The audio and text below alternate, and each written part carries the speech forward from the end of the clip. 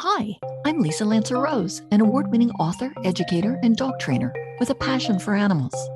Now more than ever, people feel alienated from the natural world and worried about animal life. Join me and my guests as we take you deep into the lives and minds of our fellow creatures, hoping to forge a bond strong enough to save us all on This Animal Life.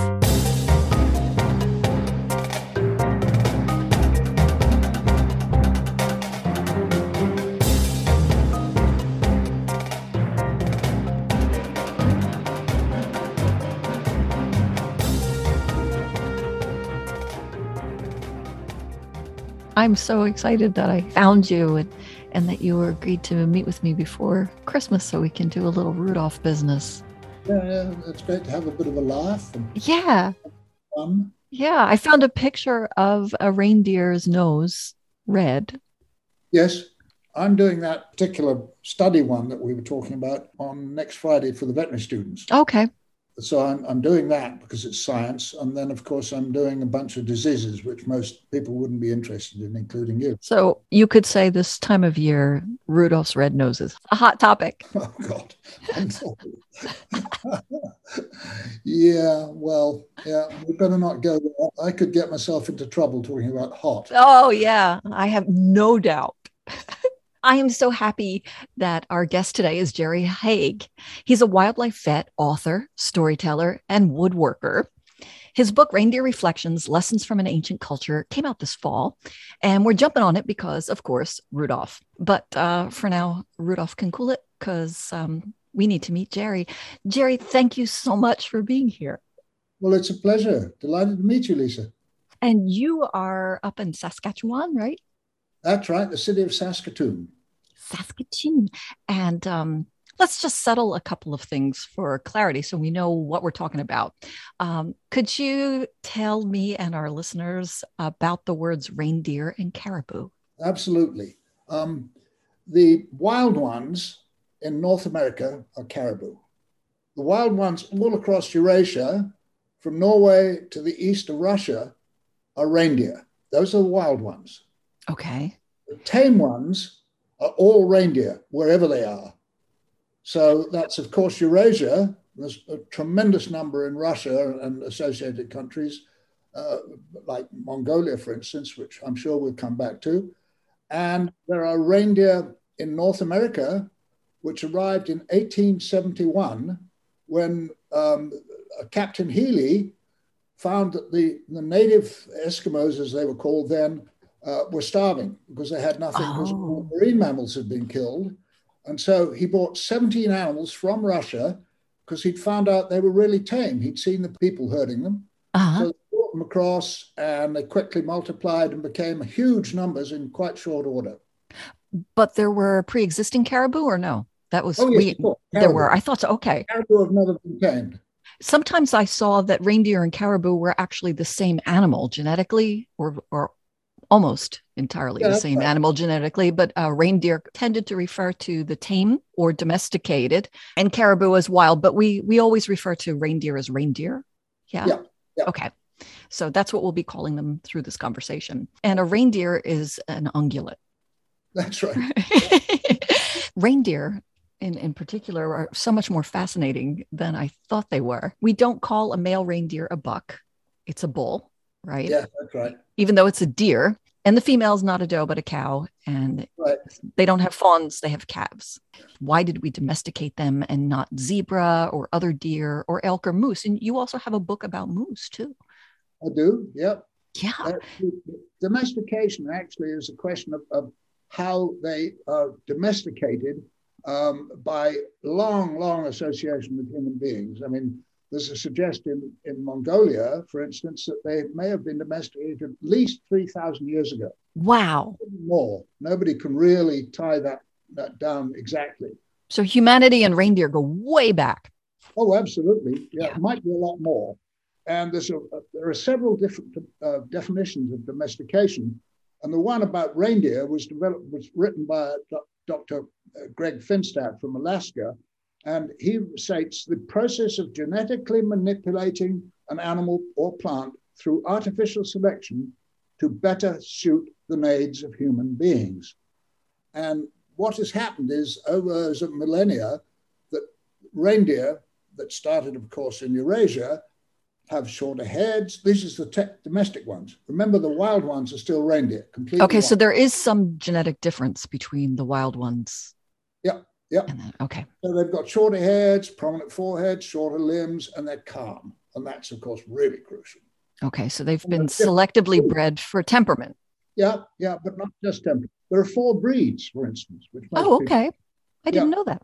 No, well, the depends where they are. Some of them are developed just for herding and slaughter and meat supply, and others for riding, but they're not milked.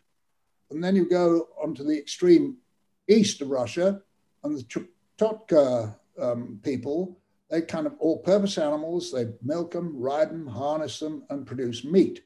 And then you have special ones in Scotland, just the one herd, which are not milked, but they are harnessed, and they're very tame. They come right up to you.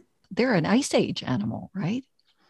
I suppose so, yeah. I was looking at the folklore that you have in your book, and So that's extraordinary, isn't it? Yeah, it's really interesting. The folklore origin tales seem to have to do with cooperation, where the reindeer agrees to live in the company of humans and in exchange for protection. Yep. And they will give all the things that you said and more. I mean, these people used absolutely every part of their body and used them for riding and hauling, and as well as meat and warmth. Their pelts. Yeah, the pelts are phenomenal. There's that really interesting story about the birth of a calf that comes out of a tree. That's right. Yeah, and that was the beginning of the race. And it says, forever after the reindeer who were born wild stayed wild, but for those who were born with human help, there was no going back. Yeah, it's fascinating, isn't it? And there's the other folklore, which I love, that I learned from a young woman I worked with in Mongolia, which has a water element. The floods came up till the animals and the people were isolated on the top of the mountain above the floods. And then they agreed to cooperate. Oh, no kidding. Yeah. And they're very good swimmers. Oh, phenomenal. Because they've got this hollow hair in the coat. The long winter coat has hollow hairs in it. They're quite long. And so they're like a life jacket, except not just around your chest, but everywhere from front to back. Right. And the purpose of it is because it's insulating. They must be pretty darn warm in there. And the temperatures go down, right? What can they survive? Oh, they have no trouble at all at minus 30. Wow. Minus 50. Now that's in centigrade. I don't know what that converts to in your scale, but cold. I know minus 40 is the same on both scales. Okay. Okay. Minus 40. It's pretty darn cold. So now you're a vet, and you had written a book about moose, and you've written books about elephants. Yep. Yeah. Yep.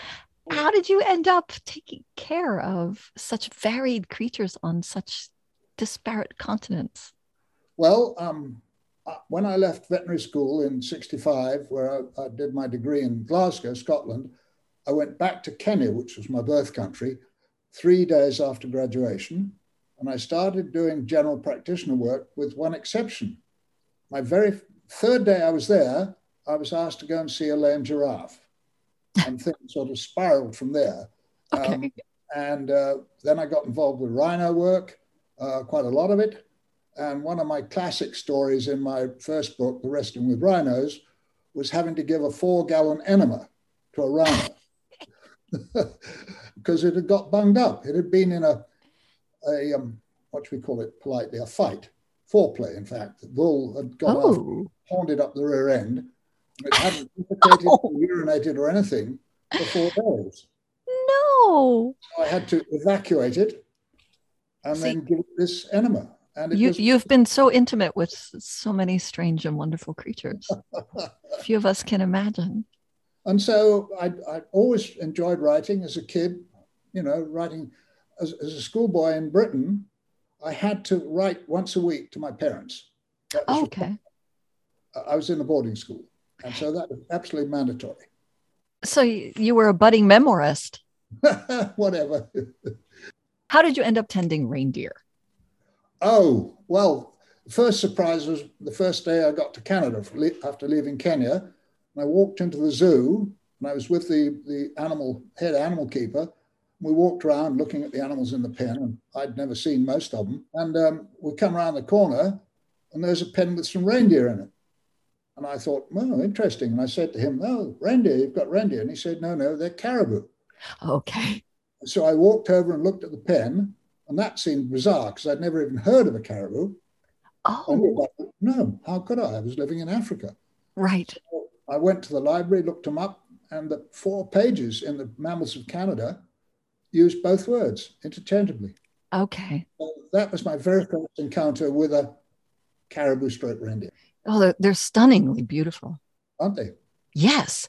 My only familiarity with reindeer, of course, is Christmas. And as a child of the 60s, I think it was 1964, was Rudolph the Red-Nosed Reindeer, the stop motion animation. Some things that I noticed now that I've been reading your book and researching reindeer, is how different the reindeer look. I mean, okay, it's a cartoon, they're stop motion, but the animator made them look more like white-tailed deer than reindeer. It doesn't surprise me. No. We're North America, let's face it. And they are, they're kind of feeble in comparison. They're feeble looking. Uh-huh. A reindeer calf, as soon as it's born, it can run. Yep. And of course, these reindeer, Rudolph is born and he's tottering, when that's not true at all. And then you see the adults and they just look like regular bucks, white-tailed bucks. But a mature reindeer is truly breathtakingly handsome, magnificent. I mean, until you see them standing next to them, they are kind of small. They're nowhere near as tall as an adult human. No. And of course, the thing that most people don't realize is that all the reindeer they see pulling sleds or whatever, real ones, none of them are entire males. They're either castrated males or females. Mm-hmm. So I'm sorry to disappoint folks, but Rudolph is actually either a castrated male or a female, and Donner and Blitzen are non-based, they're non-gender based. Another fault in the show, because I think is Rudolph's father might be Donner. Rudolph's father is one of the ones pulling the sleigh. That's maybe in your animated stop motion, but it's certainly that's what I'm saying. Not real.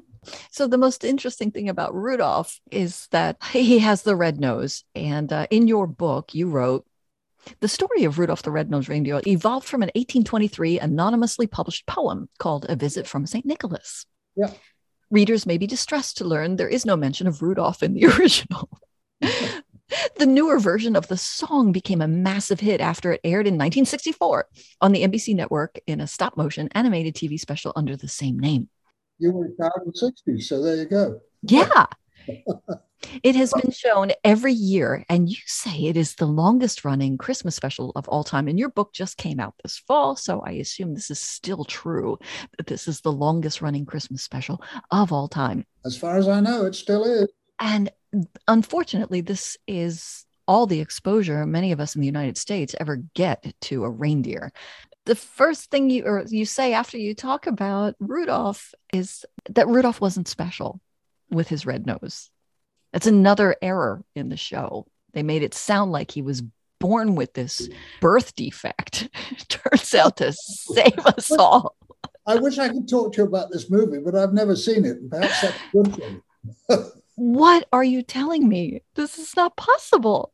Well, A, I wasn't born in North America. B, I lived most of my first few years in Kenya. And C, I haven't seen the movie. But other than that... Well, there's some good music in it. You'd like it. Okay. It's very charming. I hope Elvis's version. No, I'm afraid not. Not worth watching then.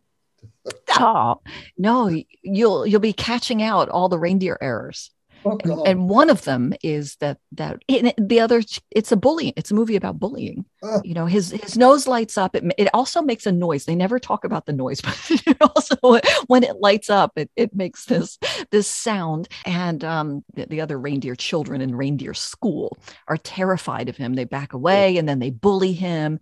And his father makes him a little cap to cover it so that the other students don't. This is hurting. Please don't go on. It's really hurting me. It's terrible. My wife complains when we watch wildlife movies and they have the wrong species named for the wrong place in the wrong country. I Yeah. immediately point that out. Every wildlife movie we watch. But of course, anybody who was raised watching this every year is going to think that reindeer all have black noses because that's how they had these little black button noses. And that's what's normal for a reindeer. And reindeer don't have a black nose the way a dog does. No. And in fact, dogs' noses are cold and reindeer noses are hot. Well, depends on the conditions. Well, it's been studied because scientists who've studied it say it's the most remarkable organ. It's incredible, a very, very complex organ. And the basic system has been developed, and important scientific studies have shown that the reindeer nose has this incredible series of tiny capillaries which can save heat. So that a reindeer breathing out air that was in its body at 37 degrees Celsius, 98 something in Fahrenheit, can save a tremendous amount of heat when it breathes out because of these capillaries.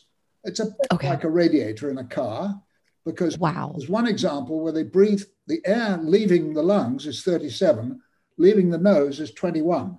So it saves 16 degrees, which it needs to do. If it's living in those brutally cold conditions, it can't afford to wait body heat. Okay, so it's a kind of heat exchange, and it's capturing heat as it expels it. Exactly. Wow. And the other way around, if it's really hot and the reindeer needs to cool down, again, it can reduce that 40-degree temperature. That's what, 100 and something brutal in Fahrenheit, 104, up or even higher that we're getting these days. It can reduce that temperature back to body temperature, again, with a heat exchanger in the nose. So it's a phenomenal thing. You just answered a question I had. Peculiar about these studies that I was reading about the reindeer noses, which started being published around 2012. There was a study in the British Medical Journal. Yeah. That was talking about the microcirculation of reindeer noses, which they call the mule. That area of the reindeer face is. Oh, this is funny. This is in the British Medical Journal. Okay, it said it has a vascular density 25% higher than that in humans, and they were comparing human. They had some human volunteers, and then they had reindeer volunteers. And the results highlight the intrinsic physiological properties of Rudolph's legendary luminous red nose, which help protect it from freezing during sleigh rides and to regulate the temperature of the reindeer's brain, which are essential factors for flying reindeer pulling Santa Claus's sleigh under extreme temperatures. And there are two things about this. One is the YouTube video, which folks can look up very easily. So this animal is brought into a laboratory with a lot of very expensive looking equipment in it. Yes. It's led like a well-trained collie dog, the sort of thing you deal with, in your dog training. Yeah. And put on a treadmill, and they start speeding up the treadmill, and they're using what's called a thermal imaging camera, not a regular camera like you or I might want to use when we're on holiday or taking photos of the kid. Right. And as it goes faster and needs to eliminate heat because the body heat is building up, the color of the nose turns red. And so this is an incredible demonstration of what Professor Ince and his colleagues were talking about in the British Medical Journal. And you've already given the secret away about the date, because once a year, many important medical journals and other scientific journals will have a touch of humor in them. And this paper, with both the introduction and the summary, mention Rudolph and the flying ability. And of course, your listeners will now have figured out this was published in December. Of course. Of course. That's the only time we care about reindeer, unfortunately. But so these studies are explaining that the nose turns red in order to expel heat when the reindeer is exerting itself. Because remember, we were talking about the insulation properties of the hair, which also we didn't talk about how dense that coat is. Oh, yes. So when the reindeer is exerting himself or herself, they're going to have a heat buildup. Yeah.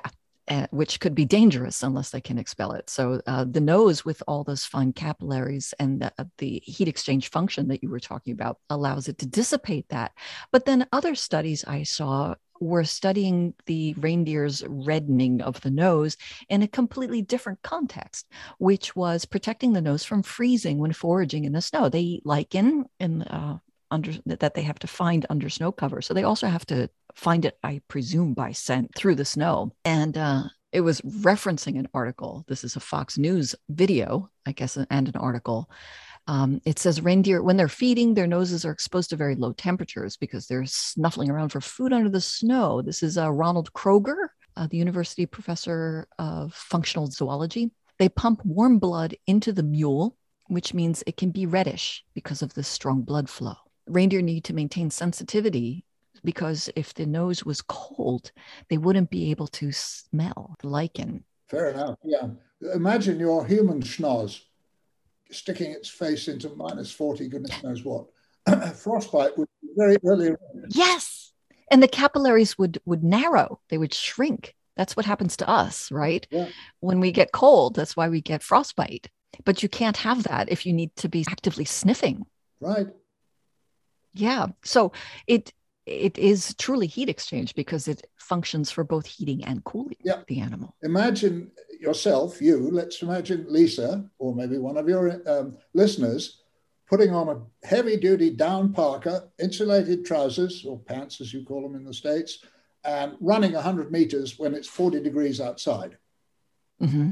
You'd be sweating in there. Slightly. Well, yeah. If you're a reindeer, you can solve the problem. Because their coat is probably warmer than your parka. Oh, yeah, indeed. There are so many cool things about reindeer. Some of them I learned. This podcast I found was interesting facts about reindeer. It's called Calming Facts. I think it's a podcast made to help you sleep. No, I've never heard of this one. You've done more research on this than I have. I'm telling you. This a man named Travis Kemp. It's called Calming Facts. And in a soporific voice with some soft music in the background, he will tell you all these factoids about various creatures. And he covered the reindeer, guess what month. So some of these facts I learned, like their hair is hollow. I can't remember if he was the one who talked about the fact that their feet click. Oh, they do, yes. Yeah, you mentioned that in your book. It's something you get used to, isn't it, when you're around reindeer? Yeah, absolutely. Why would their feet click? They've got the bones sort of in the wrist area, lower wrist or finger area, we have as humans that ride over each other. And so there's a clicking sound as the bones move while they're walking or running. Yeah, I heard it compared to castanets. Yeah, that's a good analogy. The same sound, but not as well done as the Spanish ladies can do it. Not as rhythmic, I imagine. There's a couple of hundred in the herd. Wow, it must be like a buzz. Yeah. When there's so many, it's not like the clop of a horse hoof on pavement.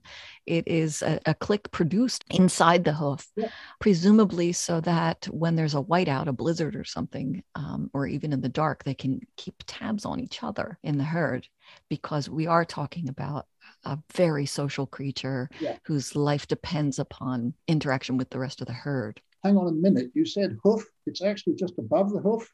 It is. It's in what we might call the wrist in comparative anatomy. Yeah, that's right. I did say it was the hoof. There's this wonderful picture in the book, and of course the folks can't see the picture. One of my writer group members took a picture of her mother, and this is very close to home, a little town called Wadena, Saskatchewan, which is not very far from Saskatoon. And here's Mum on the family farm riding a bicycle. And on one side of it is Raffy the dog, and the other side is Miss Minnie Ripple, the reindeer. And they're just going for a ride. There's no lead, there's no nothing. They're just going for a little ride. Why not? So they enjoy human company. Well, obviously. I mean, this reindeer wouldn't have gone if it didn't. No. And that's not unusual, is it? I don't think so, no.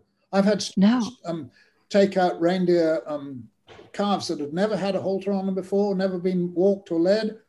And students were given by another client, given a leash, clipped it to the halter, and off they went for a walk, like training your dogs. Some No dogs kidding. behave really well, and some tend to pull on the leash. Well, same thing. So are they more tame than other wildlife that you've? Oh, yeah. I mean, the tame is really not quite the right word. You can pick Right. a white-tailed deer fawn or a moose calf Yes. and tame it by bottle feed. Mm-hmm. That's one thing. Mm-hmm.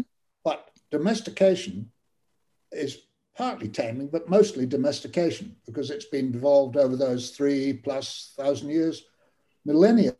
It's not just, last week. I mean, there's that other story from Alaska of a yoga class being developed. Yes. Somebody on a reindeer farm. And the reindeer come out, and these yogis are laying there doing their thing in positions that I wouldn't dream of trying to get into. And a reporter took some photographs, and there's one lying down right amongst the yogis and another one stretching its ear, standing amongst the group, and no big deal. No, they're very peaceful, aren't they? Oh, yeah, except the bulls. When the bulls start rutting, that's a different story.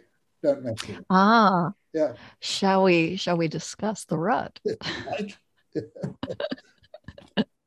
Basically, what happens is that in summer, testosterone levels in the males are very low. They're not totally disappeared, but they're very low. The antlers start to grow very rapidly, 2 centimeters a day, which is the best part of an inch a day. Wow. You can practically watch them growing, not quite, but close to it. And at the end of the summer, the testosterone levels start to rise very rapidly. The antlers, this is in entire bulls, not the castrates, and the antlers grow to an enormous length. They end up longer than the reindeer is tall, which is quite a thought. That's amazing. Yeah. Yeah. And at this point, the velvet, the soft tissue on the outside, is rubbed off. So you see this classic antler. It can look a bit gory. Oh, very, very messy. Blood everywhere. Yeah, it looks like it's slaughtered somebody. Yeah, that's right. It looks really enough. But I think they rub it off because if you think about, you've probably never done this, but if you have a scab on your hand from hurt yourself, are you clever enough to leave it alone? No, it feels like something alien on you that doesn't belong there. Right? Yeah, it bothers you. Yes, and sometimes it's itchy. Yeah, exactly. At a certain stage in the healing, yeah. Well, I think the velvet has dried up, the blood supply is cut off, and so they rub it. So the rut gets really strong. The bulls start to show distinct interest in the females, and who are also going through their own readiness. That's right. Yeah, that's right. And the bulls, once they go through this rut, they lose 25% of their body weight. Wow. Because they quit eating. And they're only thinking about one thing, nothing else. Testosterone is driving to a certain well-known behavior, shall we say. Yeah, I used to teach in a high school. I know what you're talking about. So you want to define Flehmen response? Well, basically, the male has this organ in the base of his nose that can detect the smells of a cow in estrus, the hormonal changes, the pheromones, of course. And what he does in many, many species, not fortunately in humans, is he lifts his nose into the air and curls his upper lip and gets the maximum amount of scent. And he can test. And if you imagine that going on at a cocktail party, it could be a major event like a conference with 50-50 men and women. It would be kind of shambolic. So luckily, it's become vestigial in humans. And there's a wonderful... I don't know. I think I saw it at AWP. Now then, there's a wonderful description that goes way back. It's the most poetic one I've ever read in a book by Count George Turberville, published in 1576, so quite a while ago. And he's describing when the bull, these are red deer he's talking about, but it's the same in horses or reindeer or whatever. And they're getting into the rut to make their vault, as he says. For when they smell the hind, they raise their nose up into the air and look aloft, as though they gave great thanks to nature, which gave them so great delight. Now, he didn't know about pheromones, but he certainly saw the behavior, and that's what he interpreted as. And, I've seen that expression on cats. Yeah. They're picking up pheromones in this reproductive situation. Yeah, because of that special gland. That's right. Which there's argument about whether or not humans have it. Yeah, and the suggestion is mostly that it's vestigial, and then there's 1 or 2 people that suggest a certain percentage do, but it's certainly not very functional anyway. I mean, we have sensitive noses, we can pick up smells, but we're nothing like a pig searching for truffles or a polar bear that can detect a female in heat 1 or 2 kilometers away. Wow. That's quite something. There are a couple more things that I would like to talk about before we go. And one of them is the story of Pollyanna. Oh, yes. Because the reindeer seem to be very sweet. So after I got to know them, when I came back to your book, I was really feeling sorry for Pollyanna. So she ended up on a submarine. That's right. Well, she's in the Rudolph chapter because the journalist who reported it called her. The title of his piece was something to do with Rudolph. I forget exactly. Oh, sure. Okay. But anyway, the Brits and the Russians were allies at the beginning of World War II, and a British submarine captain came in touch with the Russian harbor, and he'd been underwater or sailing for a very long time and was running out of supplies and not happy, and his wife couldn't push the baby carriage through the snow. So the Russian senior officer said, well, we'll give you a reindeer to help. And this was a calf. And how seemed like a good idea at the time. Right. So how they were going to get it onto the submarine? Well, they used the torpedo tubes. And they pushed it through a torpedo tube. And it ended up in the submarine for quite a long time and bonded with the people right away. Spent most of its time in the captain's cabin. The moss that the Russians had supplied ran out, so it started other dietary items, including some of the ship's papers, which... Oh, no. Yeah. And then when they got back to Britain, it was way too big to put through the torpedo tubes. It had grown too much. So they somehow finagled it out of the conning tower and got it back onto land, and it ended up at the London Zoo and did fine. Never pulled a pram, I assume? Probably not. I don't know. Certainly no reference to that in the article. It sounds like such a frat boy plan. Well, it was just charming. I think that was the Yes. Yeah. Just a lovely gesture. Let's talk about reindeer cyclones, because somebody posted a video on Twitter of a reindeer cyclone in progress. The video is taken from a drone. Have you seen that video? No, I haven't. It went viral, and I will share links to it. I think it was made for a documentary on the Vikings. Does that sound right? Could be, yeah. Who were dependent on reindeer. And one of the ways that reindeer would foil the Vikings, and this may be the first reference we have of this phenomenon of the reindeer cyclone. So was that something that you ever witnessed yourself? No, but I imagine what you're referring to is the way they circle. Yes, that's what they call it. Yeah, it's a dramatic name for this behavior that you also see in fish. Yeah, that's right. And they circle very rapidly, a tight circle. And, when animals are being herded, that often happens. Bison the same when they're under threat. Oh, they are. Yeah. Okay, so reindeer are not the only ungulate who runs in a circle. They say, I saw that it was always counterclockwise. And then when you watch the cyclone from the drone shot, it is clockwise. Yeah, I've seen both. Yeah. I watched it with a bit of the herding, but not in Mongolia because they were so tame. But sometimes in the Finnish and Scandinavian situations, they do this circling thing. But okay, so it's a response to threat? Yeah, or just being herded. I suppose that's a threat. So their response is to run all of them in a circle. And then in the eye of the cyclone is where presumably you find your weaker, your younger that the faster, stronger individuals are on the outside. They also have to run faster because they have further to go. Yep. Yeah. And then on the inside, you would just naturally collect those who are more vulnerable, so they're protected. Might be very interesting to identify individuals, because do they change like a skein of geese flying overhead? It isn't always the same leader. And those ones on the outside might, swap with other ones in the cyclone. But you have to know which one is which. Because they're going to get overheated too, exerting themselves. Yeah. So I wonder if the ones closest to the inside move outside and the ones outside move inside. The fish do that. That's a great question. Yeah, it's not always the same fish. When you see what looks like a blob of glimmering. That fish stuff, isn't it? Avoiding predators. Yes. Quite amazing.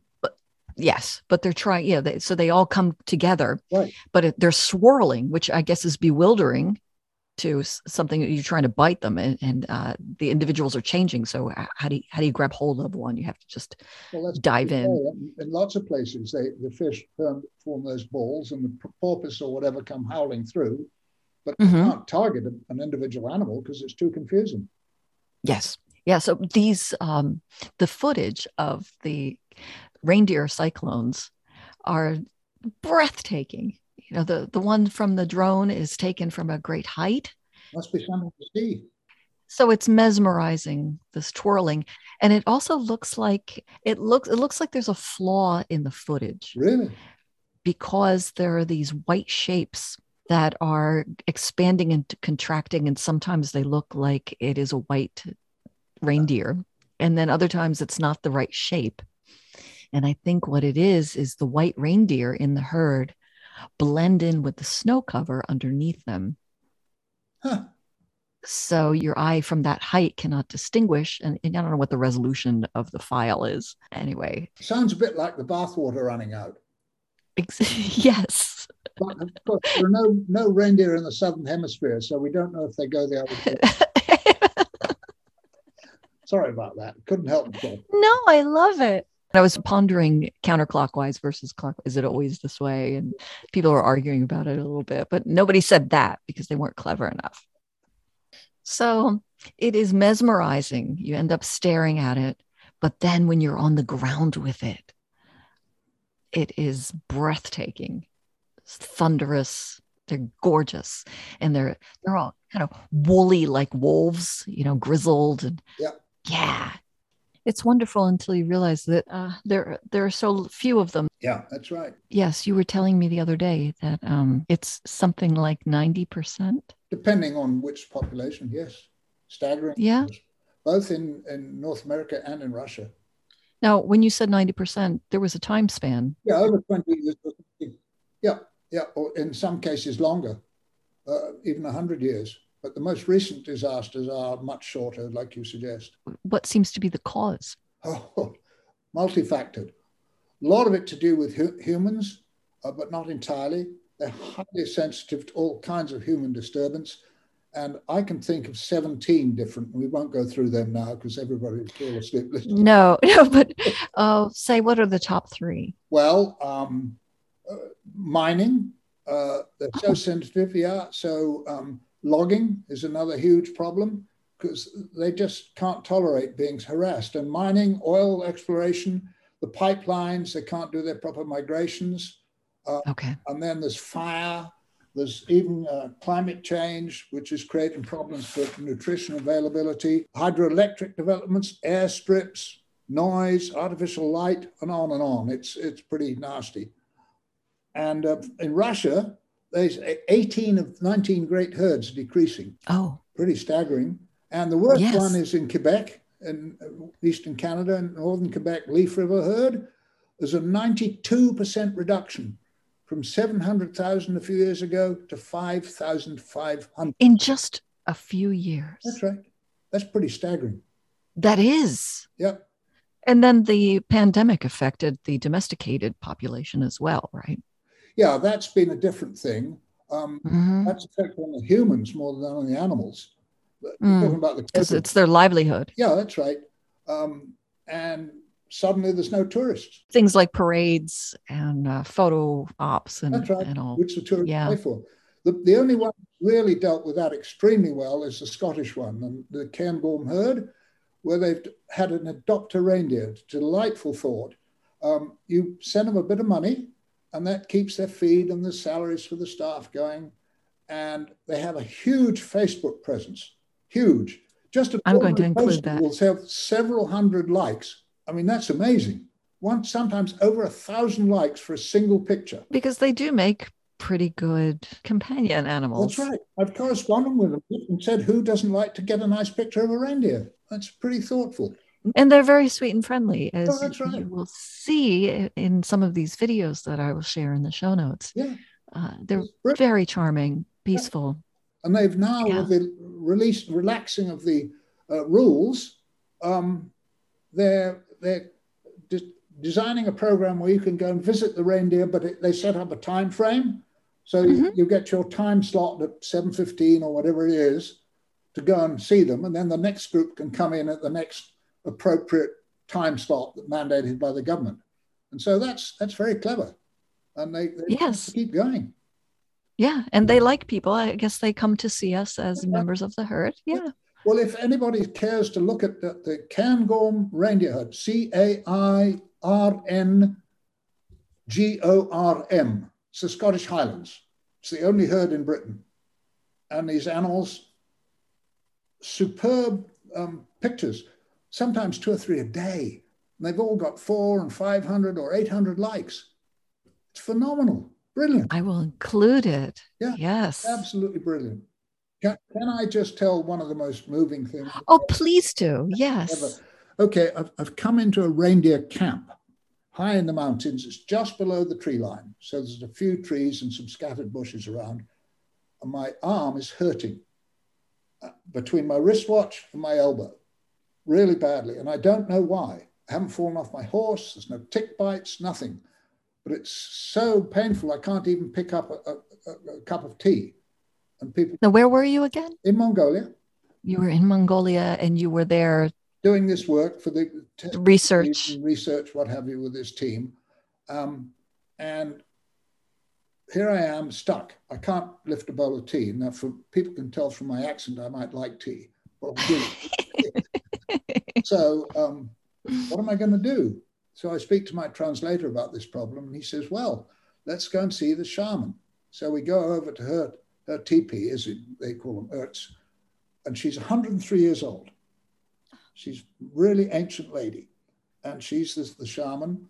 And we go in there, and Biamba tells her what's going on, and she says, well, come over here. And she's blind, she's got severe cataracts, and she couldn't see me, but she could obviously hear me. She says, well, come over here, because part of their cultures, lots of different cultural things. So she asked me to come and sit by her, and she feels my arm, asks Biamba a few questions, which I answer. Then she picks up a big leaf from behind her, great big thing. It's about 1 foot long and 8 inches wide. And she says, wrap your arm in this and heat it up on the stove 2 or 3 times during the night, which I do. Luckily, I've got some first aid bandages of my own, of course. And so keep it in place. Yeah, keep it in place. Okay. And in the morning, my arm is 100% normal. And oh, my goodness. We go back to thank the lady. Turns out her family, she's a shaman. Her daughter is a shaman. One of the veterinary technicians I'm working with is the veterinary technician. Well, my family has the same sort of structure. My wife's a physician, my son's a physician, and I'm the vet. So very similar parallel families. Okay, yeah. It allows the photograph to be taken of me sitting next to her, which Biamba took. It's probably the last one ever taken of her, because that winter she died. But one of my students, when I was lecturing, telling them about this, thought, are you calling her a doctor? Kind of rude about it. And I said, of course, she has 3,000 years of medical knowledge built up over time. She knows things that we can't even dream about because we don't know about traditional medicine. And for me, that was a very important thing that I'll never forget, because it all to do with reindeer and the shaman up there and just this incredible knowledge that's built up over those millennia. Phenomenal. And it worked. Yeah, absolutely. My arm was... And you don't know why? You don't know what the leaf was? No idea. No idea. I couldn't ask her, and I wouldn't have understood anyway. Right. That's amazing. It was phenomenal. And just in the camp, your book it's filled with stories of encounters with the people of these cultures. Wow. This has been great fun, Jerry. Good. I've enjoyed it too. Excellent. Yes. Thank you so much for being on my podcast and helping me learn to appreciate reindeer. Well, I think you knew a lot about them already, and you've done some terrific research. Thank you. I did a little bit of homework. And and your book is about so much more than reindeer, really. It's your adventures. It's a travel log. And if you read this book, which you should buy this book, and you should buy it for your friends, supporting your local bookstores. But you will be taken on an adventure all around the world to wherever there are reindeer, and meet the people who live with them or close to them, and study them and learn about their ways. And maybe you'll figure out what was in that leaf. And in some cases, drink their milk, an important part of the life. Yes, we didn't even talk about that. That's in some cultures. Yes, it's very nutrient rich. Oh, terrific. Did you drink it? Yes. How is it? Well, it was put in tea, so I couldn't tell. Oh, but it must have tasted a little different. No? Sure it does, yes. Yep. There's a picture in the book of a lady actually milking a reindeer. Why not? Yeah. And we also didn't talk about your first encounter, when that picture that you shared with me, that I will share with our listeners, of the reindeer coming up to you. Yeah, it was staggering. I was just standing by one of those teepee structures, they call them yurts. Mm-hmm. In particular, I'd arrived in camp, and 4 reindeer walked up and checked me out. They appeared to be me and seeing who I was. And my caption says, "Who's this guy? Let's check him out." It was extraordinary. They were not afraid of you at all. Were you afraid of them? No. Were you a little nervous? No, not at all. You were just charmed? Just interested. Charmed is a good word. Yeah. Why not? Hi guys. Well, this was very fun. Yes, indeed. Very much enjoyed it. Yeah, I learned so much.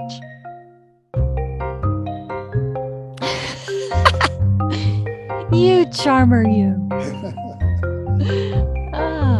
Goodness. You won't put that on the pod, will you? I might.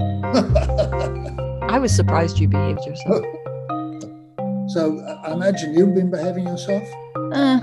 Yeah, pretty much. I have border collies. Bad luck. We've been visiting with Jerry Haig, veterinarian and author of Reindeer Reflections, Lessons from an Ancient Culture, released this fall from Rocky Mountain Books. Join us next on Christmas Day, December 25th, for an absolutely magical conversation with Debbie Garcia Bengoechea, author of Mini Horse, Mighty Hope, How a Herd of Miniature Horses Provides Comfort and Healing. Her tiny therapy horses will pull on heartstrings like no other creatures you've ever known, I promise. I saved it for Christmas for a reason, so put a Post-it on your eggnog. Thank you so much for listening and for loving animals. Your time and devotion mean a lot to us.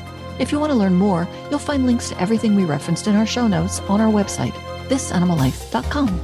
Our graphic artist is Sarah K. Martin. Our podcast theme composer is Chip Salerno. If you like this episode, please subscribe to This Animal Life on your favorite podcast provider and share it with a friend who loves animals as much as you do. Let's spread the love for animal life.